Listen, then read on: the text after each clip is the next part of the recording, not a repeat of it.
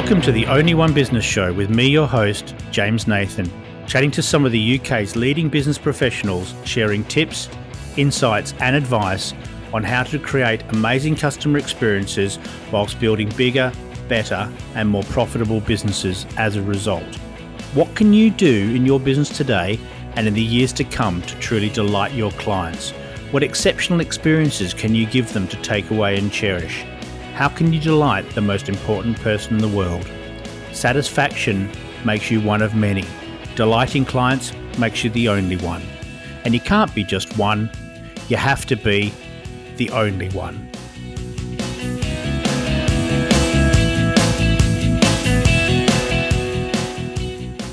Hello and welcome to the Only One Business Show with me, your host, James Nathan. And in the studio today, I've got somebody who I think you're going to really enjoy. This man is on a mission to make a positive difference. He's an award-winning business consultant, advisor and entrepreneur with an international board-level background in the staffing and recruitment sector. For the past 16 years, he's been working with recruitment business leaders, helping them to achieve significant growth, performance improvement and competitive advantage, acting as a non-executive director, consultant, trainer and strategist for numerous fast-growing recruitment businesses. He's a passionate speaker on behalf of the recruitment and staffing sector and is the chairman of the Recruitment Network, the fastest-growing global support and advisory club for recruitment business leaders. He's also an Ironman triathlete, which he competes in for raising money for his own personal charity. Please welcome James Osborne. James, hi, how are you? I'm very good, thank you, James. How are you doing? I'm great, thank you. Triathlons must be hard work. Yes, to say the least. Yeah, it's something I took up a couple of years ago and decided to try and become an Ironman, and that was my ambition. So last year I managed to complete my first Ironman last year. So fantastic. So that's a long way, isn't it, Ironman? How is it? Does it finish with a marathon? Is that what I? Yeah, it's a how did it work? 3.8k swim, 180k bike ride, and then a marathon to finish off. Took me about 14 hours of sheer hell. Right. But yeah, all worth it. Glad I did it, and something I always wanted to achieve. So very pleased. And is that the kind of thing you do again? Is it like my wife runs half marathons and she keeps doing them? Is it? Yeah, I think so. Yeah, I'm addicted to it now. I do it to raise money for a charity. So as much as I can keep pushing myself, I'll keep doing it. As long as my body lets me and my wife lets me, then I will. What's the charity? Well, I lost my first son, a number of years ago. So we raised money for the hospital where he was born, down in Bath. Okay. Yeah, so it's good. It just keeps us sort of puts a positive swing on something which was fairly negative at the time for us. Sure. Oh no, good on you, James. That's things like that are horrendous, and if you can bring something positive, then awesome. 180-mile bike ride, a kilometre bike ride, and then a marathon. Okay. You're obviously a very driven guy, and you spent a huge amount of time in the recruitment sector. What is it about recruitment that draws you? What do you love about it? As a whole host of things, really. I fell into recruitment about 25 years ago when I was living over in Australia. So I've always been in the recruitment sector. I love. Mm-hmm. I love the people in recruitment. I think it's just full of characters. I mean, for good, bad, and ugly. But there's some amazing people in the recruitment sector, and the ones I know are absolutely just wonderful. So the characters themselves are brilliant. I think being very serious, and I think sometimes this sounds a little bit cliche, but I just love the impact that the recruitment sector has on people's lives, on the world that we live in, on the economies that we serve. It's just. We sit at the heart of so many things, and I think done right, the impact we can make is huge. So I just love that. I love the impact that we can have. I think it's wonderful.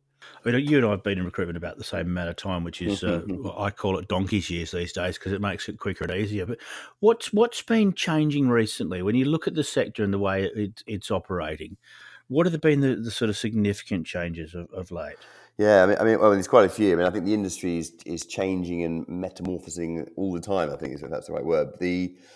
Obviously we've had things like technologies coming in, playing a massive part in how we do and don't work. It's on the positive side, it's made the industry far more agile, allows a hell of a lot more.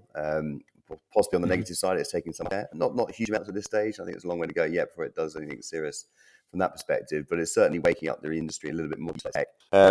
One of the things I do like about how tech's had a positive impact on the industry is the fact that the marketplace, which is the largest part of the industry, so the smaller recruitment companies, seem to have the ability now to take on and compete with some of the bigger players out there, which traditionally had a larger share of the market. So I think the positive. So I'm really enjoying working with the SME market. Those recruitment companies up to 120 staff, sort of thing, anywhere in between.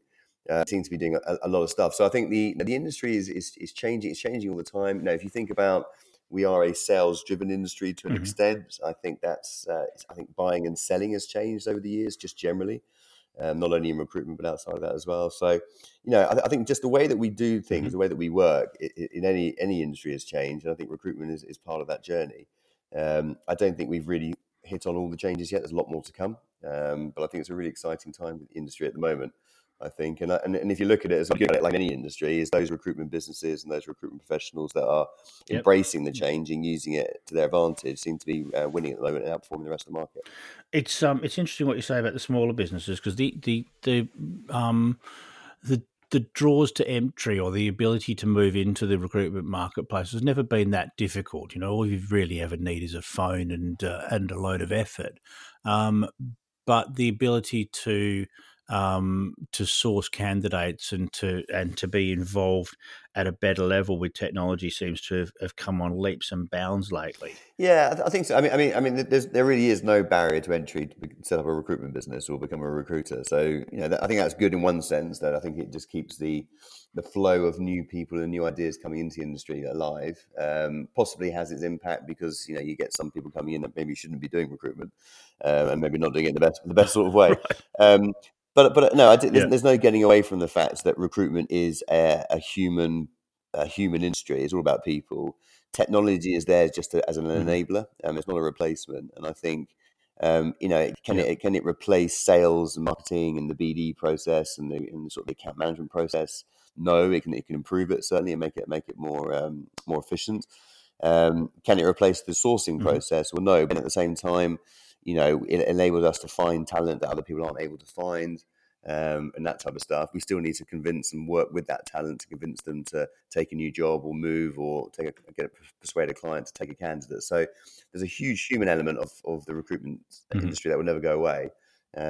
Tech just enables it, doesn't replace it. It's very interesting. I mean, I'm sure you see this in the businesses you work with, but the number of people tapping on keyboards is getting higher and higher and higher, and the number of people picking up telephones is getting lower and lower and lower. But when you walk into a business where there's lots of noise and lots of people talking, it's no surprise that the fee boards are pretty full as well. Yeah.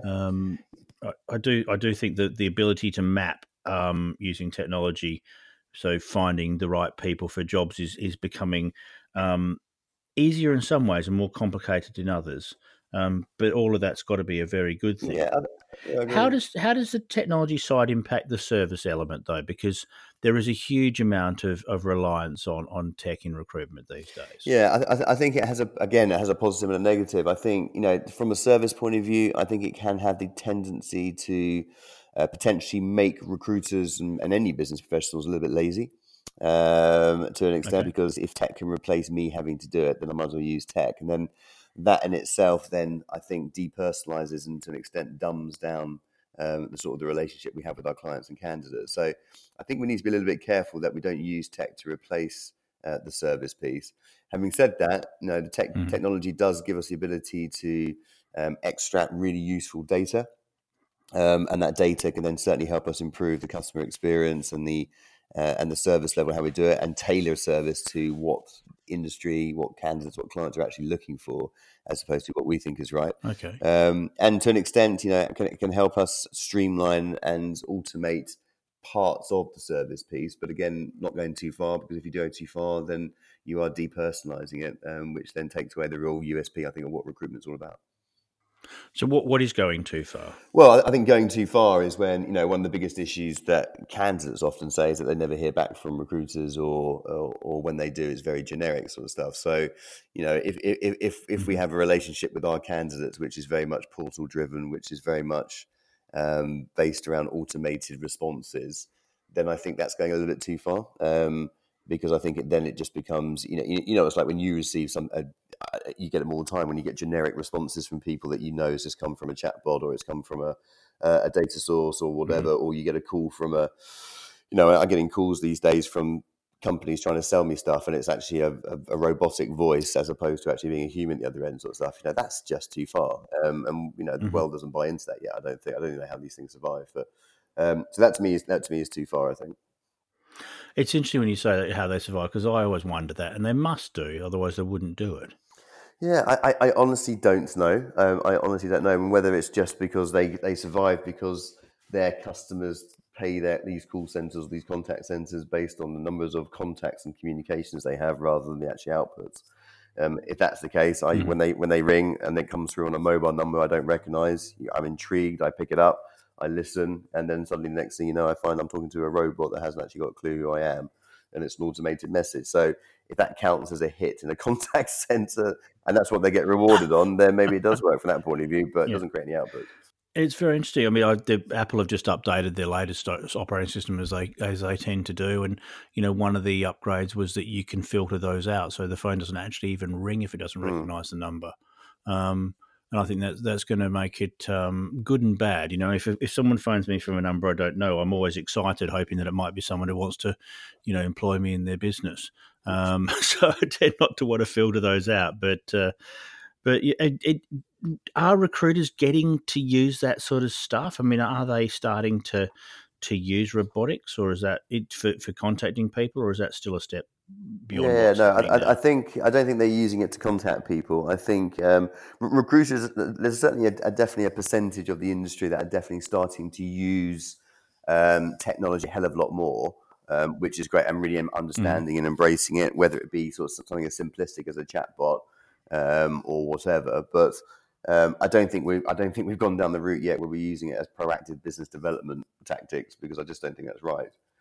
We certainly use it from a marketing point of view. If you think about marketing automation, I think that works. I think a big chunk of what we do from a candidate and client acquisition perspective is around utilizing marketing to help us find and bring on and unearth talent better and engage with talent. I think the automation side of that is fine to an extent, and I think a lot more recruiters are starting to use that a hell of a lot more than they have done in the past, because it's now less of a sort of a dark art. I think it's now more of the norm, and consequently that means it gets utilized a lot more. You mentioned generics and data earlier, and obviously data is fabulous for personalisation. How come you get in? Well, you see a huge number of recruitment businesses all the time. Who's using that data well? What are they doing with it, and how are they personalising it for their client base? Yeah, I mean, I won't use any particular names for the sake of this, Yes, but of we do work with a lot of recruitment organisations. We get to spend a lot of time understanding what they do. I think there's a number of recruitment businesses who have put data at the centre of their business, and that allows them to make data-driven decisions, which I think is absolutely critical. So, one of the things that when we talk about service, customer experience, for example, one of the things I get really, really annoyed about is that we think to improve the customer experience, we need to raise the quality of what we do. That's just one small part of it. The real value of customer experience is where you improve the quality of it, but you also tailor it to the person at the other end. And I find I get very frustrated, and I've just come back from a couple of weeks of traveling, and I get very frustrated when you go into a hotel or wherever it might be, or an airline, etc., and they are fixated on giving you what I refer to as a celebrity level of service, but they're not considering or taking into account what I'm personally feeling right now, or where my current situation is. So consequently, it comes off wrong. And I think data allows you to be able to do that. So, if an airline knew, for example, that I was flying between one country and another, and I had like 45 minutes to get off one plane and board another plane, the last thing you want to do is stop at the desk and then be asked all the classic questions that they were told to ask because it delivered celebrity service. Where actually what they need to do is provide a different type of service, albeit celebrity, but it's tailored to what I need right now, which is I need a quick response, move me forward, get me onto the next plane type stuff. I think sometimes we get that piece wrong. It's interesting because in the hospitality industry and the leisure industry, they're the two kind of areas that are often seen as beacons for service. And you'd think that, particularly with the volume of business travel, that they would get, most people just want to get from one place to the other as seamlessly as possible with as least amount of friction as possible, um, and learn from it. But yet they still want to take that extra time with you. And I think it's quite interesting what you say, because it doesn't make it nicer, it doesn't make it better, it just makes it frustrating. Um, Yeah. leisure and hospitality, say, they're often seen as the kind of beacons because they're very much focused on things. What can we learn in other industries from them? With regards to customer experience and service, I mean, one of the things that we spend a lot of time talking about with recruitment organisations is, well, two things really. It's their brand proposition. So, what do they want to be known for in the industry? And I think in a quite a crowded industry, which is what the recruitment sector is, in the same way hotels are fairly crowded as an industry and so on and so forth, you need to have a very clear brand proposition that people assimilate towards and buy into. And I think, so having a very clear definition of what that is for your business is critical. Mm-hmm. And I don't think it should be a carbon copy or a slightly 5% better than your competitors. I think it should be something which is unique and to you and your business and what you do. And then the second thing for me is, once you've identified your brand proposition, is to really understand what we refer to as the cycle of service excellence. So, every Right. single interaction, moments of truth that your customers and candidates have with your business's service. And I think some organisations, certainly some hotels and hospitality organisations do that very, very well. So they think about the moment Mm-hmm. you walk into the hotel door. They think about what happens when you go to the bathroom. They think about what happens when you check in, and so on and so forth. So every moment of truth is an important opportunity to deliver a celebrity level of service. And I think when Right. recruitment organisations, and we've done this with a lot of businesses, when they actually map out their cycle of service. So, when a candidate applies for a job, when they receive a job spec, when they are sent through for interview, all the way through to invoicing and so on and so forth, and payroll, everything. These are all moments of truth that will really determine, I think, the quality of the experience that customers and candidates have. So they need to be Right. every moment needs to be a celebrity moment of truth. I think that's absolutely critical. One of the things I was talking about with someone recently, actually, it was quite an interesting conversation. Is like I was asking them as a had they ever actually tried to apply for a job on their own company website as if they were a potential candidate. And Mm-hmm. the room hadn't. None of them had done it, and we used a couple of. We actually went through a couple as an example to see, what was it like as a candidate experience, and it was awful. It was absolutely terrible.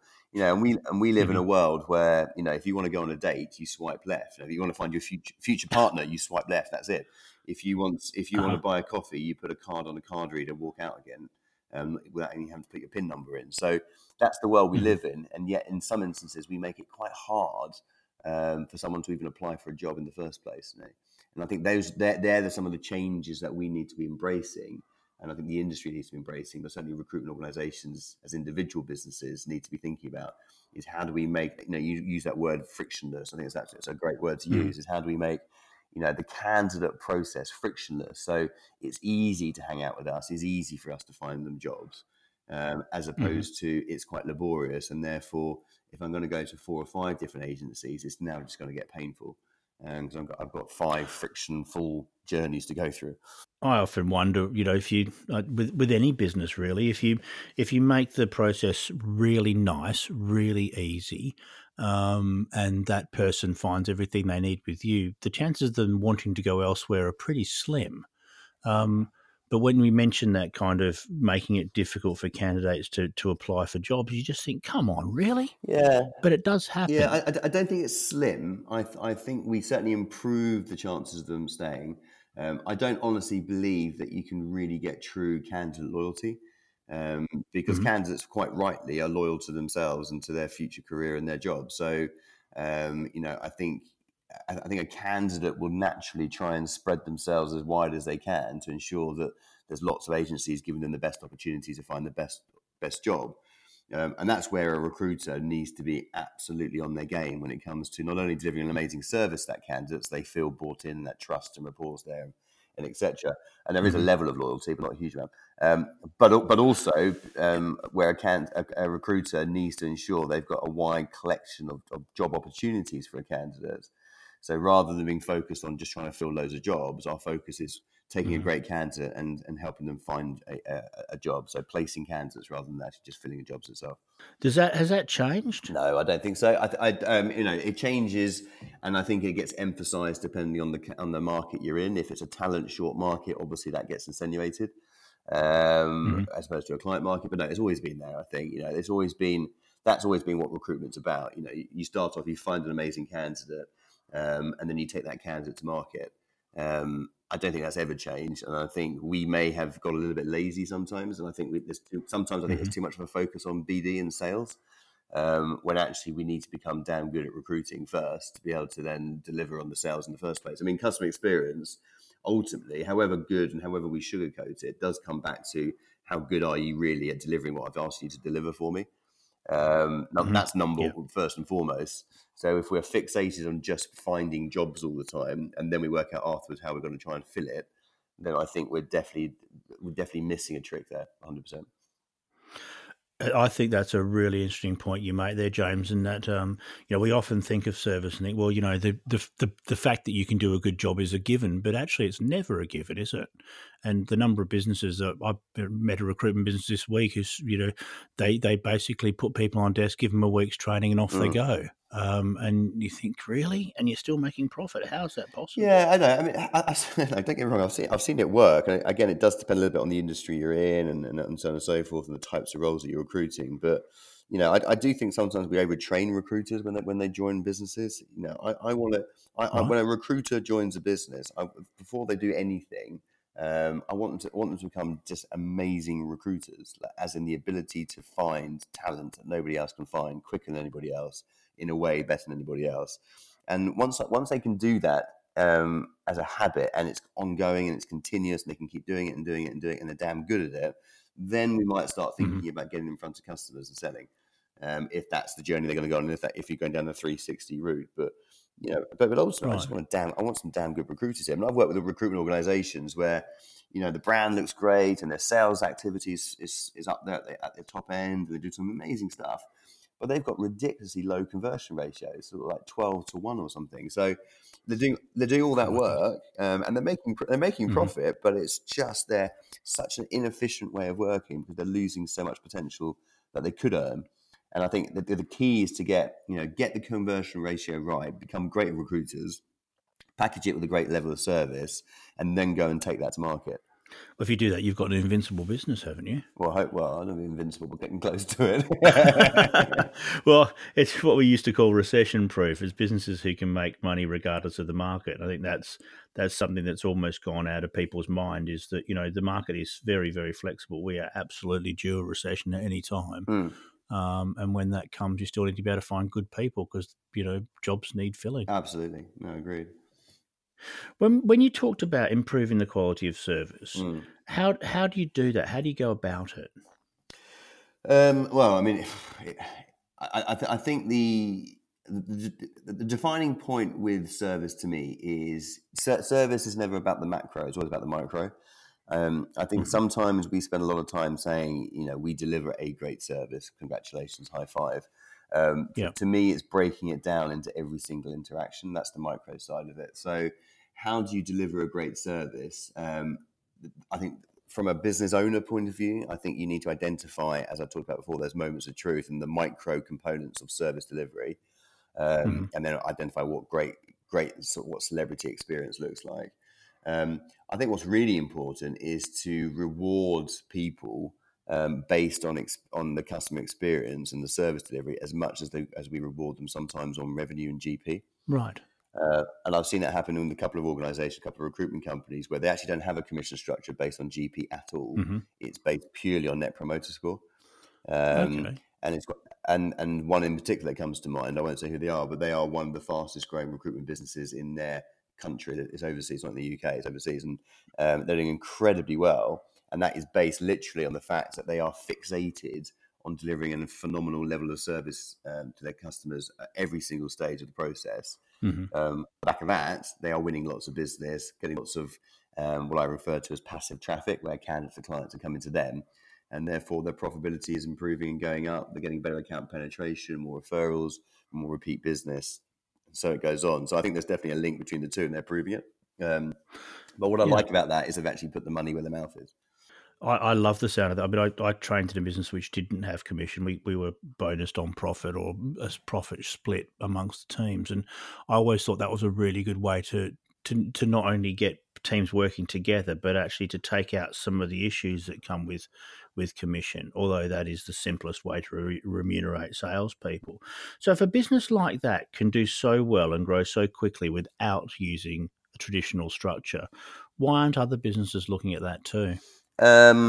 Because it doesn't necessarily work for everybody, and depends on the market that you're in, and depends on the types of people that you're recruiting in your business. So, I Right. mean, there's no getting away from the fact there's a big chunk of the industry which are traditionally salespeople, out and out salespeople, who just want to do a Hmm. deal, get paid, do a deal, get paid. There's nothing wrong with that, providing they're doing it in the right way, and that's absolutely fine. But that's a very traditional style. Whereas there are other people in the industry who just want to focus on delivering service. They're putting that whole, I suppose, the purpose motive over the profit motive, which is some people go the other way. I think more and more people are doing things like it. It's a big leap, I think, to put your whole commission structure based around net promoter score in a Hmm. marketplace where we're fighting for margin all the time at the moment because of the competition and stuff. So um, I think it's a big leap to be able to do that. But I think a lot of agencies are going a more in that direction, and they're doing more things around service and more things around purpose outputs and that type of stuff as they've done before. I think. Well, you mentioned before the kind of competition in the marketplace, and in the internet age, competition is a click away, and it's very quick and easy for people to move and to look elsewhere. You mentioned levels of loyalty for candidates, and although I kind of agree with almost everything you said, people will look after themselves. I think we can still encourage people to be more favourable, if you rather than loyal toward working with us, and certainly in terms of referring us on to their friends, family, and colleagues, and what have you in the future. Oh, absolutely. Are the levels of loyalty within the client side as well in the same way? Is that less loyal than it used to be? No, I don't think so. Again, I mean, this comes down to, I mean, there's a whole load of stuff around this, but this comes down to a little bit about how we position ourselves as an industry and as business recruiters and recruitment business owners. Hmm. I think if we come in position ourselves as a supplier to the industry, where we're happy to work on generically contingent work and go and get jobs and try and fill them afterwards, all that type of stuff, Hmm. then we are a supplier on a potential panel of suppliers. And I think the wider that panel is, the less loyalty there will always be. Hmm. Whereas if we're coming in as a partner, take a partnership approach, which is why some of the models now that people are using are very different typical models, where a lot of it's Hmm. output focused and it's about all that type of stuff. Then I think suddenly we are becoming more of a partner to our customers. The more of a partner you are, the more exclusivity you will have, if not completely, but certainly more of it. And the more loyalty that you would generally create, because then you can get closer to your customers and so on and so forth. So I think I think you can definitely create a greater sense of loyalty with customers than potentially Hmm. candidates. But it does come down to how we position ourselves in the first place. And one of the biggest beefs I have in the industry is that we do come in sometimes. A lot of agencies do come in as a supplier to the industry, a supplier to our customers of a service or a product. And I don't see that's Hmm. what we are. I think we should be working in partnership. So our structure and our process and our terms and our agreements and everything and our financial modelling should be linked around a partnership program, which then gives us greater access and all sorts of stuff, which means we can then deliver a better customer experience, which means then Hmm. ultimately if we're delivering a better customer experience, we're producing better outputs and placing more candidates, which means ultimately there's going to create more loyalty because we're doing what they've asked us to do. So, but it starts off in how we position ourselves in the first place. I was told when I first started many moons ago in recruitment that you're only ever as good as your last placement. I don't think that's changed at all. No, not at all. And I think, no, I think everything we do is watched, everything we do is checked, and I think in a competitive marketplace, there are another 25 people at the door of your clients banging on there, trying to get in Hmm. there in whatever way they're going to do that, whether it be in an ethical or unethical way, they'll do everything they can to get in front of your customers. So our job is to ensure that we stay front of mind to our customers. And when it comes to like customer experience, I mean, that includes things like getting out and spending more time in front of your customers and seeing them and spending time with them, and not doing everything via a portal or not doing everything behind emails, because as soon as you start doing that, then you're depersonalizing it again, you're dehumanizing it. And then suddenly you are just a portal that can be forgotten, as opposed to a person that can't be forgotten. There's plenty of technology for that, but that's all well and good in the areas it works in. You talked before about walking in the candidate's shoes, about sort of, have you applied online to your own stuff and seen what it's like? Are recruitment businesses as poor at doing that as on the client side as well? Do they spend enough time walking through their client's shoes or walking with their clients through a process? Yeah, I mean, I wouldn't say they're poor at it. I think that's a bit harsh when I insinuated that earlier. But I just think we're missing some tricks, I suppose, is the best way of looking at it. Uh-huh. Do we do the same thing from a client point of view? I think by default, and the way we do things, often a lot of the client relationships we have are driven by what the client is asking for, the client terms and that type of stuff. So just by default of that, we are naturally walking in the client's shoes because they're dictating how they want to work, and we sort of jump in and follow suit. So I think there's to an extent of that, there's a certain piece around actually we should be dictating a little bit about how the relationship should work, and build. I mean, there's a couple of the members of the Recruitment Network that we've been working with recently who've been producing some really interesting partnership agreements with their customers. And what they've done is they've literally gone out to a customer with a very carefully mapped out but defined blank canvas. It sounds a bit of a cliche thing to say about blank canvas. Actually, walk them through a thinking process together between them and the client. This is part of their sales. Between them and the customer, they've created the perfect partnership relationship. What the outputs look like, how that's measured, how that's rewarded, and that's being built between the recruiter and the customer. So that consequently has created a very large or great sense of loyalty and partnership and relationship, which is great. Okay. But also built a customer experience or a user journey which works for both parties. And I can't help thinking that's definitely one of the ways that we should be working a hell of a lot more so. Oh, it certainly sounds it. It certainly does. James, thank you so much for so much time and thought there. Now, there's plenty for people to go away and think about. Could you leave us, though, with your big thing, your golden nugget, the one thing that businesses could do today to make their businesses better for today and better for the years to come? I think I'm going to come back with two things, if that's okay. Yeah, I'm please. not very good at one. I think number one, from a recruitment perspective, it goes back to our positioning. This is the time more than ever when recruitment organisations need to be very clearly defining what it is that they do, the value that they bring, to spend more time talking with their customers about the outputs and the return on investment that their customers get, and measuring and improving that. So, and that then comes down to that positioning piece as a true partnership. So I think that's number one, is critical. Okay. And another two, when it comes to the service piece, the way we look at things, and we have a very simple sort of mantra, I suppose, in our business, is that every customer we have is a celebrity as far as we're concerned. So should receive a celebrity level of service, but is a different celebrity. So that celebrity level of service needs to be tailored per person. Fantastic, James. Thank you again so much. Been great chatting with you. No, but I really enjoyed it. Thanks a lot, James. Appreciate it. I hope you really enjoyed this episode of the Only One Business Show, and I look forward to sharing your company again very soon. If you'd like to subscribe, please do so wherever you pick up your podcasts, and in the meantime, have a great day. Bye for now.